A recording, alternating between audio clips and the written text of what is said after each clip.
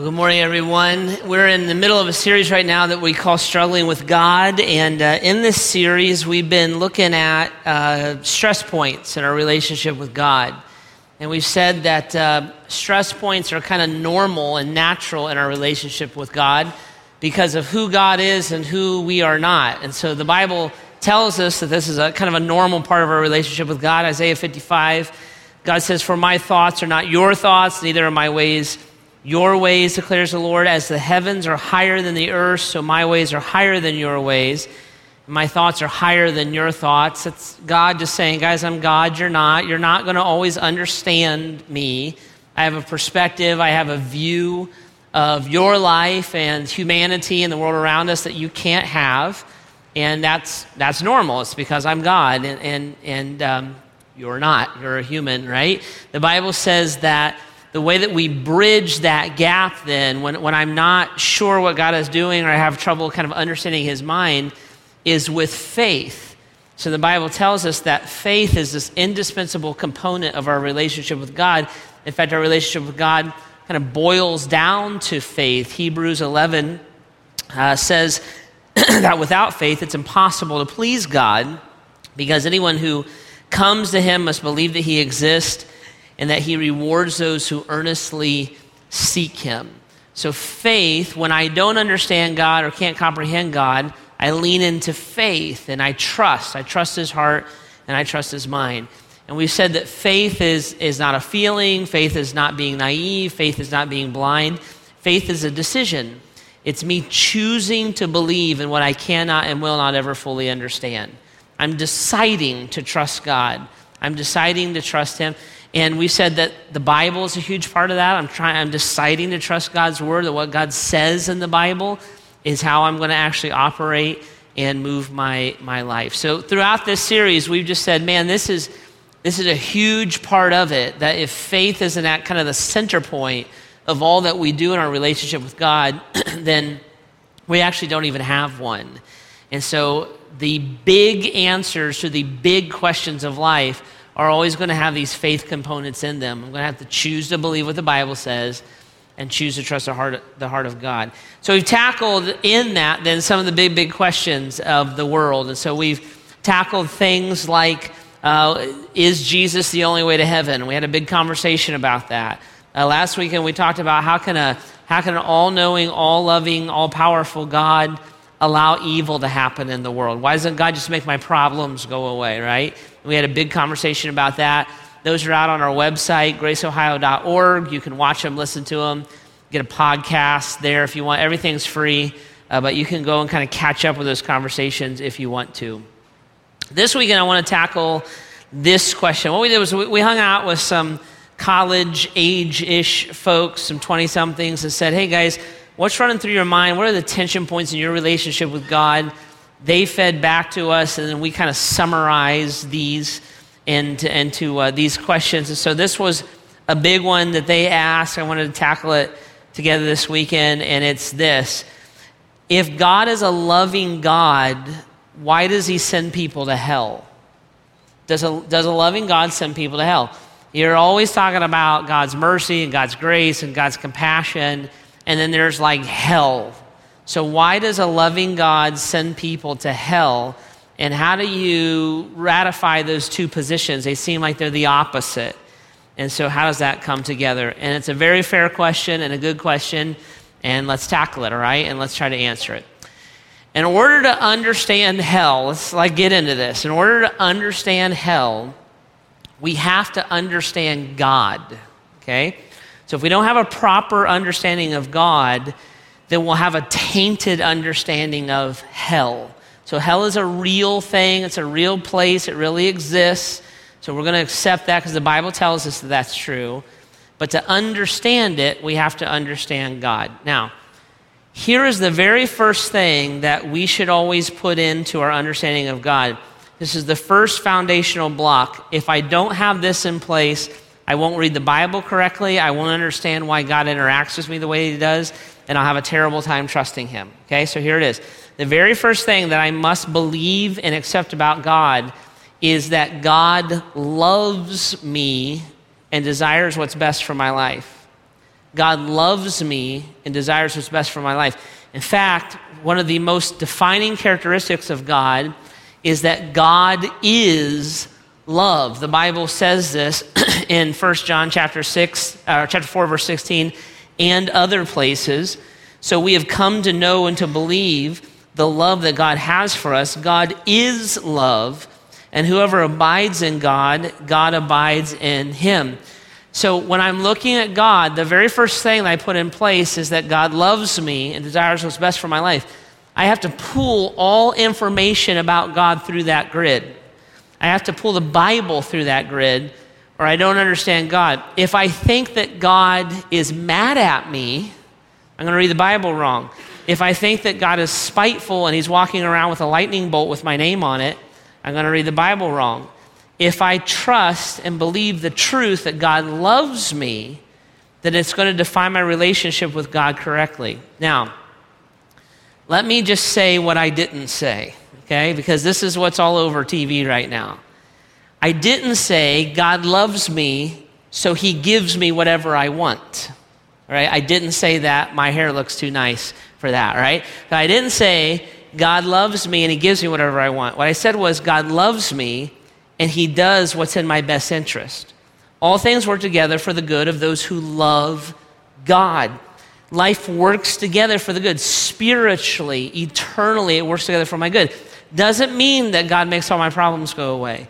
Doesn't mean that when I want a new TV, one magically appears. What it means is that whatever God is doing in my life and broadly in the scope of humanity, he's doing out of love, and he's doing it to bring us into closer relationship with him, okay? So I have to start with that position. If I don't start with that position, I won't understand hell, okay? It's really tied. If I don't understand that about God, then I won't have a right view of hell. Now here's a second characteristic that's important about God, especially when it comes into the conversation about hell.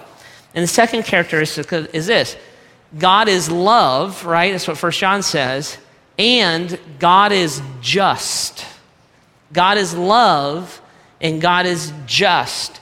So the Bible speaks about the justness and the justice of God all through the Bible. 2 Thessalonians chapter 1 verse 6 says that God is just.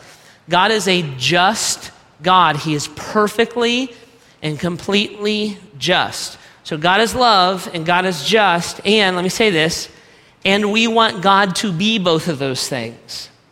In fact, we need God to be both of those things. I need God to love me.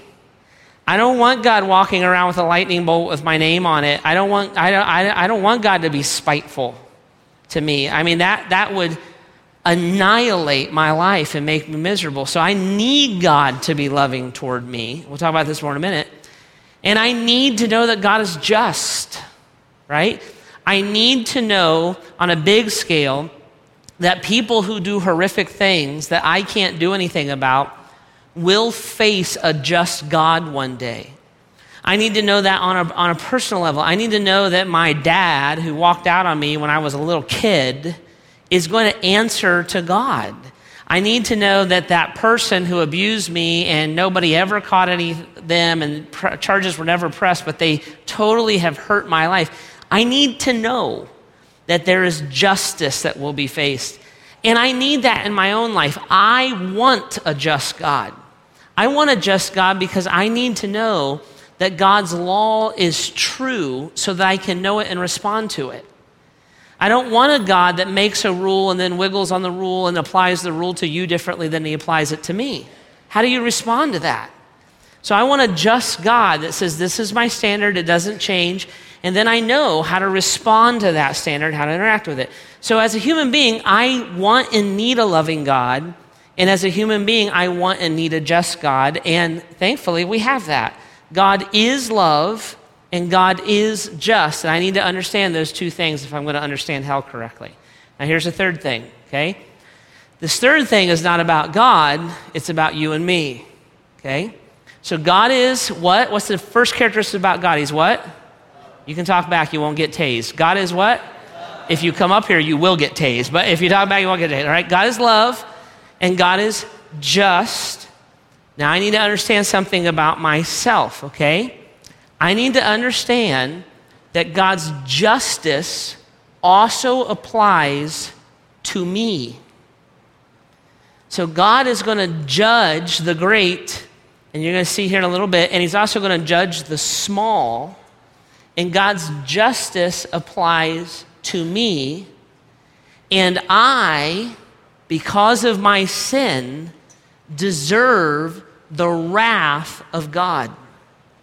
The Bible says that when I sin, I break relationship with God. In fact, the Bible says that in my sin, I stand as an enemy of God in my heart. I stand opposed to God. And that causes me to break relationship with him. God is just, and so he's going to call my sin for what it is. He's going to look and say, you're raising your hand in defiance to me, and that separates the two of us. Now, we live in a culture that has a terrible time believing that we're sinners, okay? We don't like to believe that because everybody's good and you were born good. No, you weren't. You were born wicked, right? And sin is what comes most naturally to us. So nobody ever taught you to lie, ever. Nobody ever sat down and said, Billy, sweetie, you need to be selfish. You know, Susie Q, next time your sister takes your Twinkie, punch her in the face. Nobody ever taught you that, right? I have actually taught my children that, but because my daughter's actually never sinned. So it's a, right? So, but that comes to us naturally, right? So let me show you this. We're going to take a little sin test. Ready? By show of hands, let's see if you're a sinner. Anybody ever told a lie? Raise your hands. Who is lying at this moment? Okay. Anybody ever stolen something? Raise your hands. Okay. Anybody ever cheated? Raise your hands. Raise them high. Be proud. Okay. Anybody ever been jealous of someone else? Raise your hands. Okay. Anybody ever lusted? Raise your hands. Okay, guys. I don't care if your wife's sitting next to you. We all know. All right. Okay. Lusted. Okay. Anybody ever put anything before God? Prioritize something over God? Okay. So, by your own admission, everyone in the room has broken 5 of the 10 commandments. Okay. The Bible says you've broken all 10. We're just not going to go on and on and on, right? So we're sinners. You just admitted it. Now we're having a little fun with it, but that's a big deal to God. Okay. Now why is that a big deal to God? Because God is holy. He's perfect. Perfection cannot coexist with imperfection. I'm a sinner. I am the furthest from holy that I can possibly be. God is perfect. I am imperfect. And so I cannot coexist with him. My sin removes me from a relationship with God. It makes me guilty as charged, and God is just. So God, by his nature, must hold me accountable for my sin. He can't wink and nod and sweep the sin under the rug. It has to be dealt with, it has to be paid for, and it has to have punishment attached to it. It's the nature of sin. And every human being who has ever lived has fallen into sin. Let me show you something. Grab your Bibles, open them up to Romans chapter 3. Romans chapter 3. It's page 783 in those Bibles under the chairs if you want to use those. And if your smartphone or iPad, we use the YouVersion app. And you hit live event, and that's our zip code there on the screen. Romans chapter 3. This is the Apostle Paul saying what we just admitted about ourselves, right? Verse 10. As it's written, there is no one righteous, not even one. There is no one who understands. There is no one who seeks God. All have turned away. They all together have become worthless. There is no one who does good, not even one. Their throats are open graves. Their tongues practice deceit. The poison of vipers is on their lips. Their mouths are full of cursing and bitterness. Their feet are swift to shed blood. Ruin and misery mark their ways, and the way of peace they do not know. There is no fear of God before their eyes. Now we know that whatever the law says, it says to those who are under the law, so that every mouth may be silenced and the whole world held accountable to God. Therefore, no one will be declared righteous in God's sight by the works of the law. Rather, through the law, we become conscious of our sin. What God is saying here is this: you're sinners. You just admitted it. We just took a test and you failed. Okay? We're sinners. Everybody's a sinner. But God is perfect. So under the law, in other words, there's no way for me to be perfect. I can't remotely do it. I might say about myself, well, I'm a good person, and we can argue that, but okay, let's assume it's true. Are you perfect? Well, no, right? But the law of God is perfection, and there is no one righteous. There's nobody right with God. No one can earn their way to God, and God is just. So when I sin, I have to be held accountable for my sin by a just God. So I'm under God's wrath. I'm an enemy of God in my mind. I am doomed for death. The Bible says the wages of sin is death. Wages is what I earn for what I do. That's what a wage is. I earn death for my sin, and I'm guilty. We all just admitted it. And there is no way for me to not be guilty because I can't be perfect. Now, that's a bummer. And it raises a very logical and fair question. So what you're saying, Jeff, is there's no way for me to deal with my sin right. So there's no way for me to be in a right relationship with God on my own. Correct. So I'm going to hell. Right. Right. You're not going to go to hell one day. You're on your way there now. See, we're born this way. We're born into sin. Nobody ever told you to be selfish. Nobody ever taught you to lie. Nobody ever taught you to be independent from God. We do that on our own. So we're born into sin, correct. There's no way for us to be right. So God's going to send us to hell. Well, you're on your way there now. Because God is just. And your sin must be held accountable before God. So God sends people to hell. Well, let's talk about that. What's the first characteristic of God? God is. So I have a loving God who is just. That loving God looked at me, who is as guilty as sin for my life and my decisions, and looked at me and a reality of my sin and said, there is nothing that guy can do about his sin. He's up a creek without a paddle, right? There is no way for him to do it. So that loving God, who is also just, intervened out of love for you and for me so that we could have what the Bible calls a way of escape, so that something could be done about our sin. Look back at Romans chapter 3. Go to verse 21. Now, apart from the law, the righteousness of God has been made known, to which the law and the prophets testify. This righteousness is given through faith in Jesus Christ to all who believe. There's no difference between Jew and Gentile, for all have sinned and fall short of the glory of God, and all are justified freely by his grace through the redemption that came by Christ Jesus. God presented Christ as a sacrifice of atonement through the shedding of his blood to be received by faith.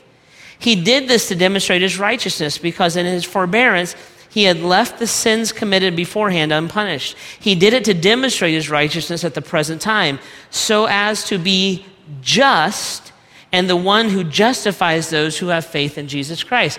God is a God of love, but he's a God of justice. You are a sinner. I'm a sinner. We all just admitted it. Our sin must be paid for. We must be held accountable for God because he's a just God. He can't wink and nod and pretend it didn't happen. It has to be satisfied. But you and I can't do anything about it. So that loving God who is just and recognizes the reality of our sin gave his only son, Jesus. Jesus came to earth. He lived. He never sinned. He never lusted. He never cheated. He never lied. He never stole. He never did any of it. And he went to the cross as an atoning sacrifice. An atoning sacrifice is this. When someone offers atonement, this is what they do. When someone offers atonement, they pay a debt they do not owe for someone who owes a debt they cannot pay. When you offer an atonement, you pay a debt you do not owe for someone who owes a debt that you cannot pay. I owe a debt. I'm a sinner, and there is no way for me to be perfect. Jesus was perfect. He died on the cross as an atonement for our sin. He paid a debt he did not owe for me who owed a debt that I could not pay. And the Bible says that when he died on the cross, the sins of the world were put on his shoulders. He died once for all. The wrath of God was poured out on his son, who was completely innocent of the crime of which he was accused. Jesus took our punishment for sin. Okay? And in doing that, he provided a way of escape. And you go back to the scripture here. Righteousness just means the easy definition of righteousness is I'm made right with God. See, I'm an enemy of God. I need righteousness to be made right with God. The righteousness is offered through faith in Jesus Christ to all who believe. Believe what? Believe that Jesus is God. Believe that he died innocently. Believe that I am guilty and that he paid a debt he did not owe for me who owed a debt that I could not pay. And when I ask for the forgiveness that's made through Christ, the Bible says that God forgives me and he makes me acceptable to God. I'm imperfect, God's perfect. I cannot get to God. I cannot coexist with God. When I ask the forgiveness of my sin, and the validity of that ask is demonstrated through my love and following of Christ, when I become a Christian, the Bible says that Christ covers me or gives me his righteousness. That's why Jesus says, hey guys, listen, you're not going to go to hell one day. You're on your way there now. There's a way of escape. It's me. I'm the way. I'm the truth. I'm the life. Nobody comes to the Father unless they come through me. You've got to pick up my righteousness. So when God looks at me, he doesn't see Jeff, who's a disaster and an obvious self-admitted sinner. He sees me through Jesus. And Jesus' righteousness makes it so that I can now coexist. I can interact with God. Jesus provides a way of escape from the path to hell that we're all on. Now here's the catch. There's a catch. You always know there's a catch, right? So here's the catch. The catch is, I don't have to take the way of escape.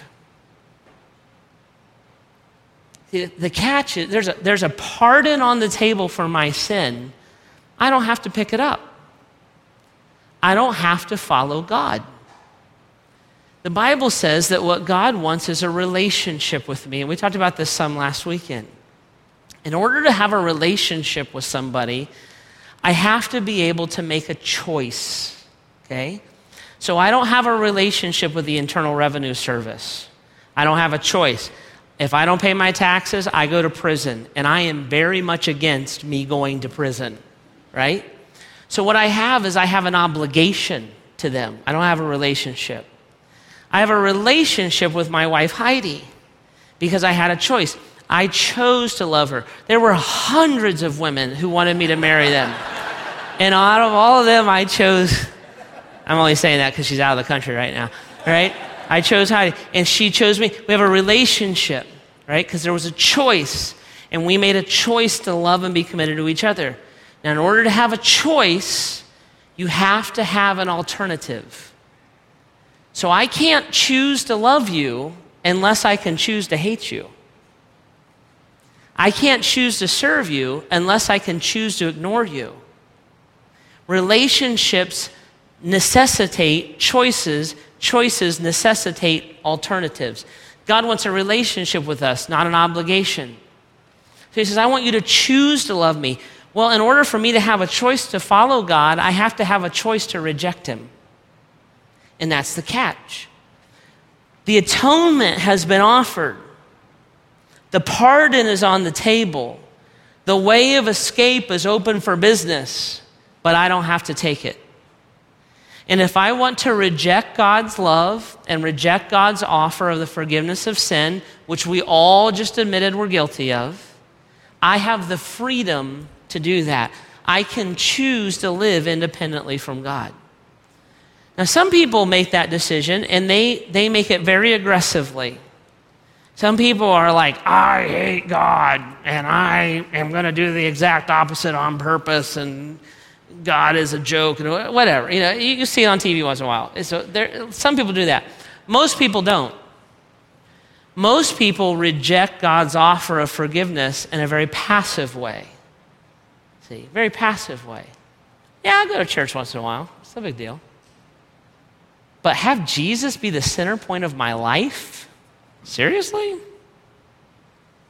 Yeah, you know, I'll give $100 to feed my starving children. But God owns everything? You know, I'll be nice and I won't smoke, drink, or chew, or date girls to do. But God define my life through holiness? Most people are very passive in their rejection of God.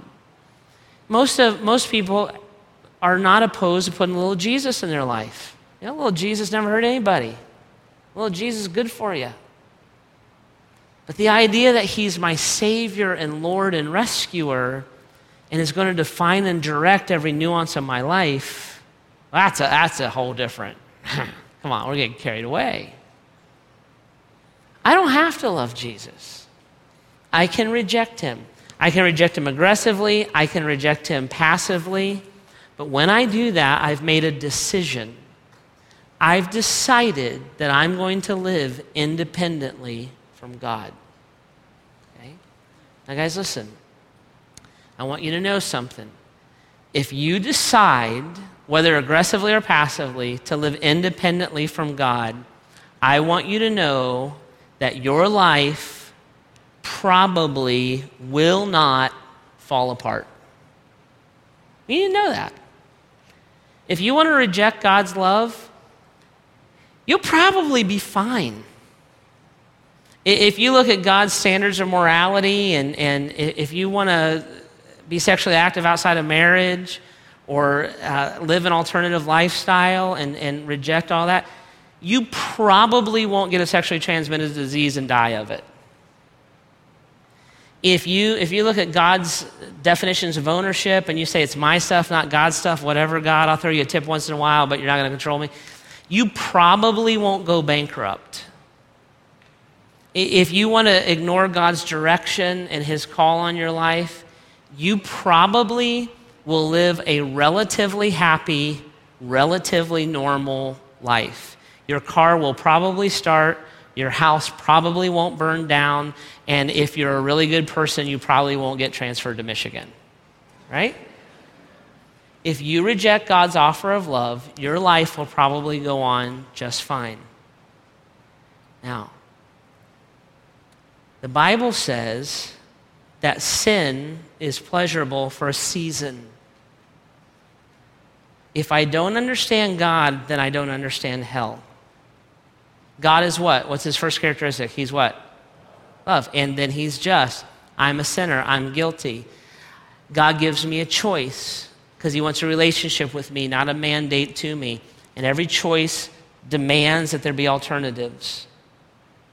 So if I am able to choose God, I have to be able to choose to reject God. And if you want to reject God, life will probably go on just fine. But the Bible says that there will be a day when every human being, great and small, will look God in the eye and we will be held accountable for our choices because God is just and his justice applies to us. Go to the right in your Bible to the book of Revelation, last book of the Bible. Revelation chapter 20, it's page 872.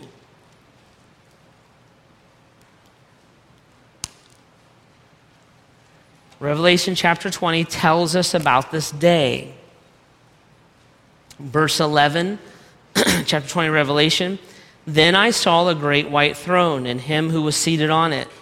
The earth and the heavens fled from his presence. This is Jesus, and there was no place for them.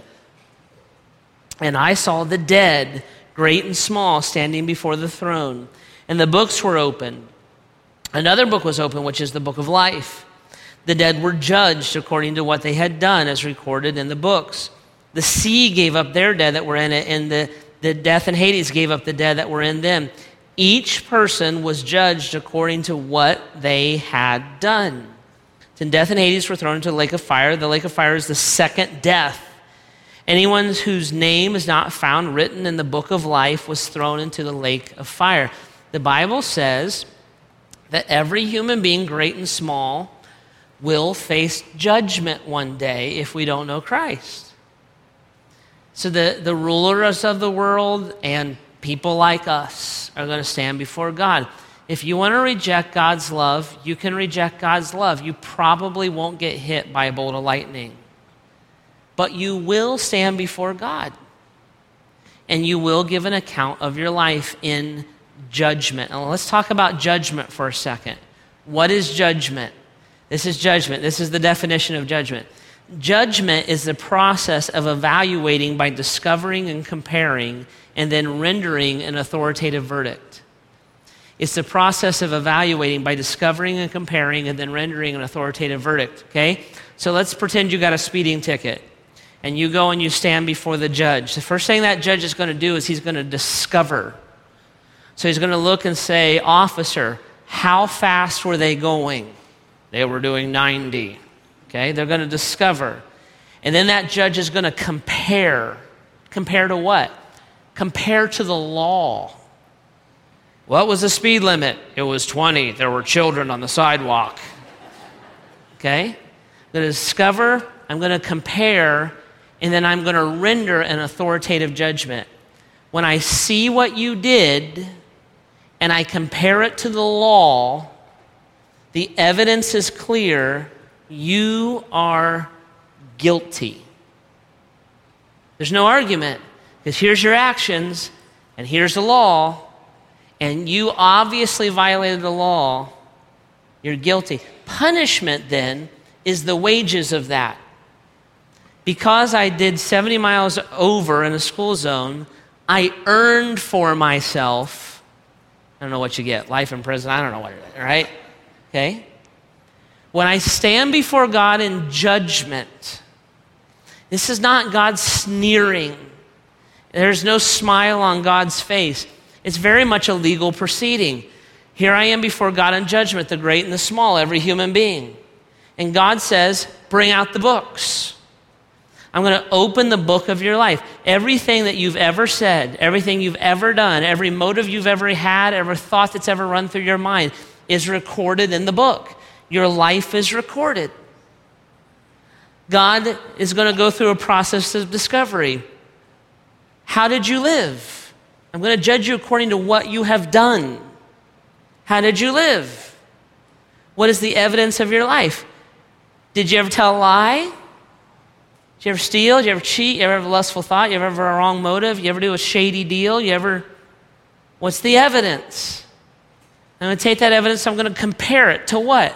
To the law, to perfection. Here's my life, here's perfection. Were you perfect? No, we all just admitted we're not. Now there's an authoritative verdict. You, by the weight of the evidence compared to the law, are guilty. And judgment or punishment is simply the natural result, the natural consequences of that authoritative verdict. It's indisputable you're guilty. Now the Bible says here in Revelations that there's the book that has all of our life recorded in it, and there's a second book. It's the book of life. And the book of life is where the names are recorded of everyone who has ever accepted Jesus as Savior, who's ever asked the forgiveness of sin. And when I ask for the forgiveness of sin and I receive the righteousness from God, my name is written in the book of life. And that judgment would look more like this. Let's discover, bring out the book. Let's look at the evidence of your life. Are you a sinner? Let's compare it to the law. Are you perfect? No, you're guilty. You deserve death. And then there's another question. Do you have a pardon? Do you have a pardon? Did you ever accept the pardon that's on the table? The forgiveness of your sin through Jesus' righteousness. Did you ever accept it? And those who accepted the pardon, their name is in the book of life. Check the book. Is Jeff Bogue in there? He's in there. God, I am guilty. I am not perfect. I deserve sin and death, and I got a pardon. I'm pardoned from my sins. There is no condemnation for me because I am in Christ Jesus. When you look at me, you don't judge me, judge me against Jesus' righteousness, and his righteousness is perfect. I accepted that by faith. What is hell? What is hell? The Bible describes hell in a bunch of different ways. Some of it's literal, some of it's a metaphor. So the Bible says that hell is a place of anguish, and it's a place of torment, and it's a lake of fire, and there's thirst, and there's darkness, and you're falling, and it's a place of destruction. I believe that hell is a literal place. And what hell is ultimately is God, catch this, ready? God giving us what we want. Ultimately, hell is God forever removing himself from us. My love, my mercy, my grace, my truth, my compassion, and my forgiveness is no longer available to you. The pardon is off the table. When I look at the book and I see your sin, and I compare it to the law and deem you guilty, and then I look at the other book and see that you took no pardon, what you have done throughout your life is you have said, God, I want to be independent of you. I don't want your forgiveness. I don't want your grace. I don't want your truth. I don't want your direction. I don't want your influence. I don't want you to bug me with you. You make me feel guilty. You make me feel like I can't just do whatever I want. I don't want any of that. I choose independence. And guys, on this side of life, if you choose independence, chances are your life won't fall apart. But there's a day of reckoning.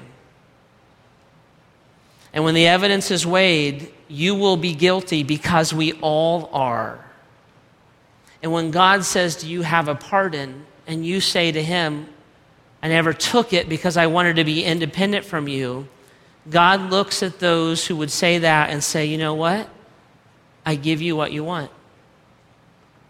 If you don't want me in your life, I won't be in your life. Depart from me. I never knew you. You never wanted to know me. Hell is God giving us what we want. Timothy Keller says, hell is the trajectory of the soul going on and on forever. When I'm alive and I'm saying, God, I don't want you, God, I don't want you, God, I don't want you, God, I don't want you, leave me alone, leave me alone, leave me alone, judgment, God looks at the evidence and says, okay, I'll leave you alone. Life without me is anguish. Life without me is torment. Life without me is the full brunt of consequence. Life without me is destruction. The inverse is true. God, I love you. I want you. I'm trying to follow you. I care about you. I want to be the center point. Welcome. What you want is absolute oneness with me. You got it. That's heaven. Hell is God giving us what we want.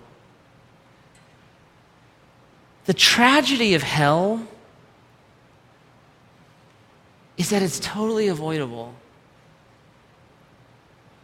And in a very real sense, there's no reason for people to go to hell.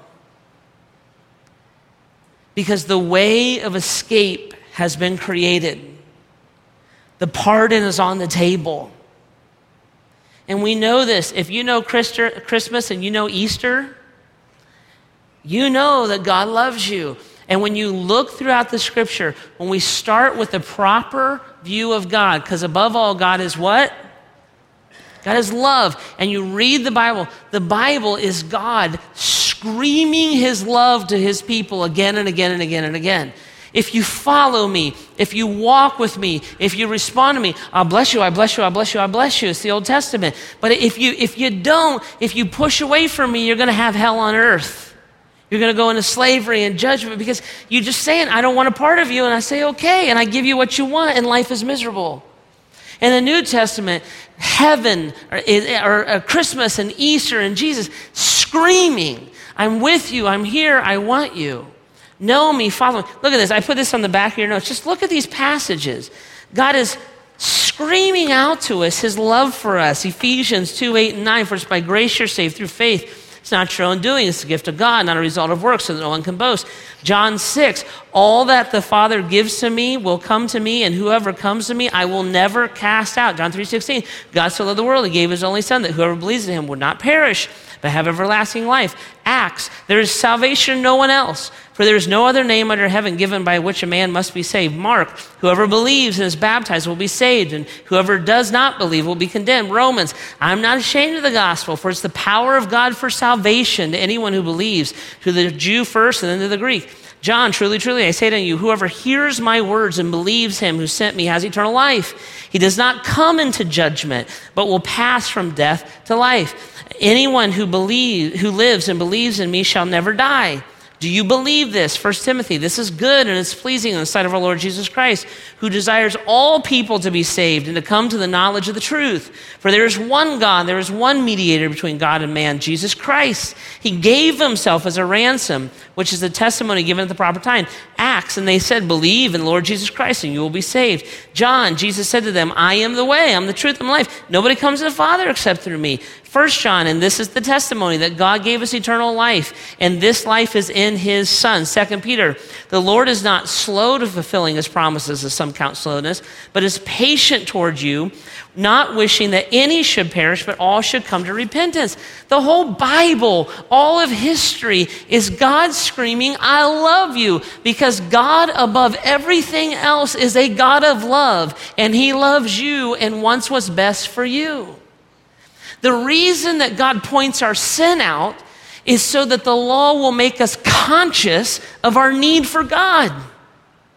Listen, get rid of all bitterness and anger, brawling. Oh, I didn't know that stuff was going to destroy my soul.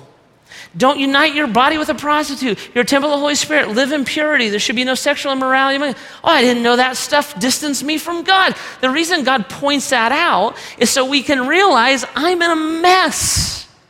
I cannot remotely be perfect. I need a rescuer, a savior. God doesn't point our sin out to beat you over the head with it or to accuse you so he can send you to hell. You're already going. Why would he shout that to us? So you know to take the way of escape. And when I have to look at the judge,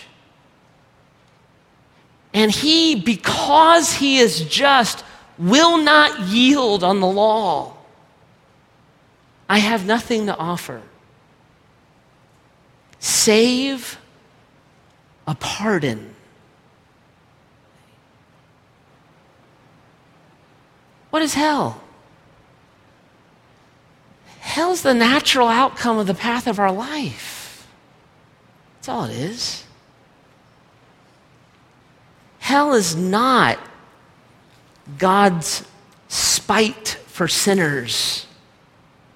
Hell is God's judgment. It's his discovery and comparison. It's his determination that human beings have indeed rejected his mercy, his grace, and his forgiveness. As oftentimes hell is is taught in such a way that it's taught that it's God getting his. I told you, dummy. I told you. Now you're going to fry. Eternity, smoking or non-smoking? Every time I see that bumper sticker, I want to ram that car. Listen, that's nonsense. That is nonsense. God would never, with a smirk and a smile, send someone to hell. Why? Because it breaks his heart that people choose to go there. He's done everything. He gave his son. He gave us the Bible. He gave the church. He gave the truth. He screams it. So when God weighs that evidence, and guilt is beyond reasonable doubt, and the name is not in the book of life, it breaks the heart of God because he is above all loving, wishing that none would perish. Does a loving God send people to hell? No. A loving God does not send people to hell.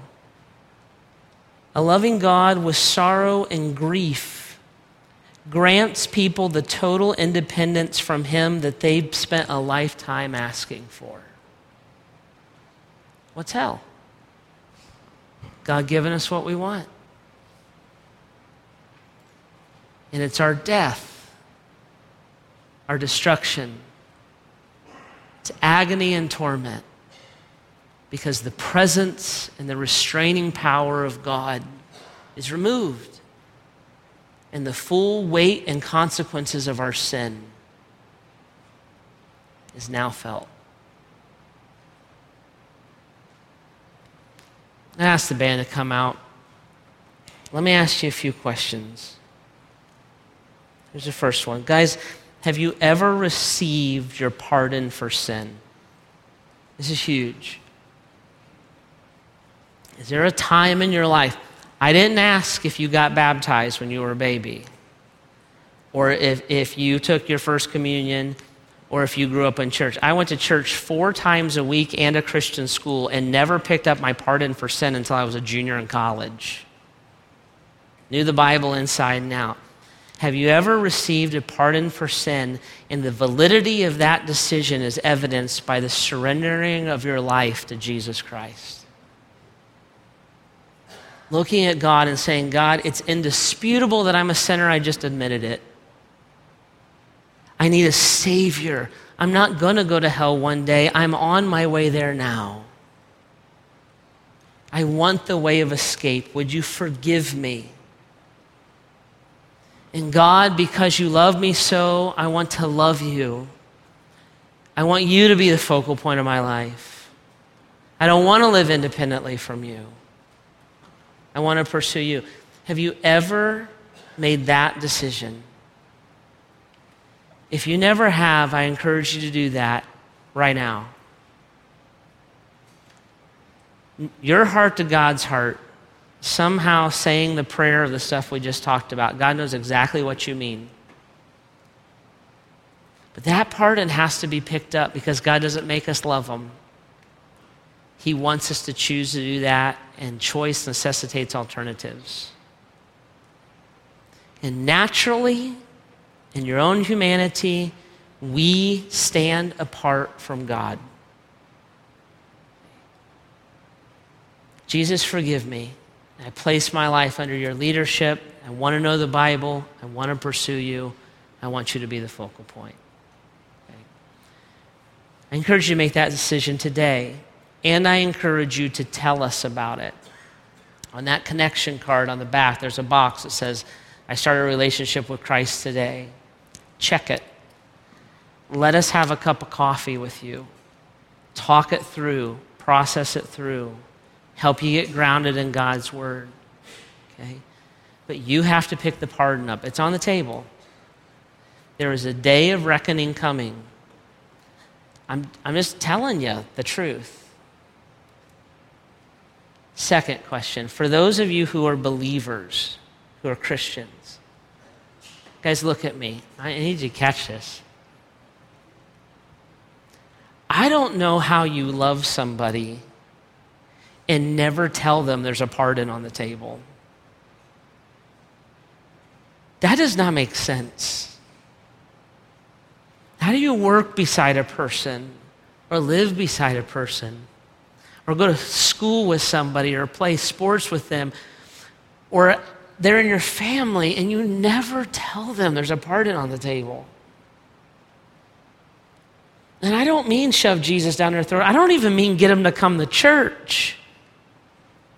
I mean just the straight up basics. We're all sinners on our way to hell, and you got to get off this path, and there is a way to do it.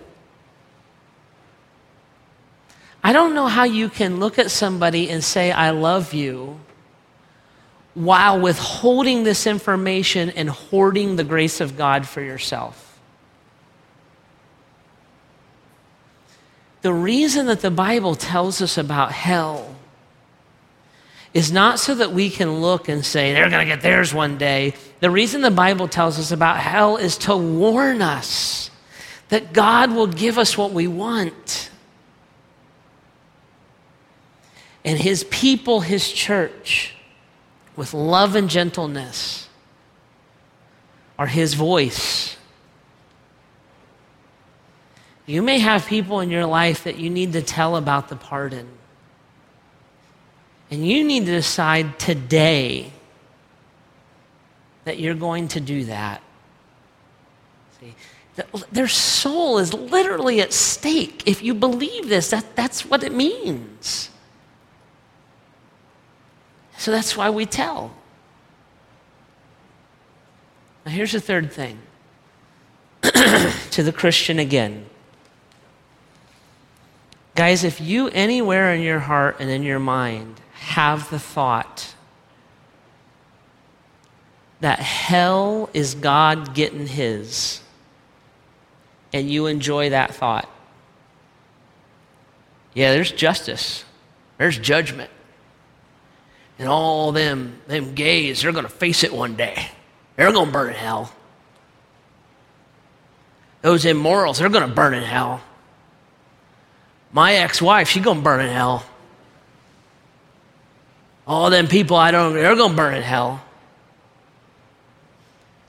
If you have the view that one day you're going to be proven right and that the people that you believe are wrong, even if the Bible defines them as wrong, are going to get theirs, what do you want, smoking or non-smoking in eternity?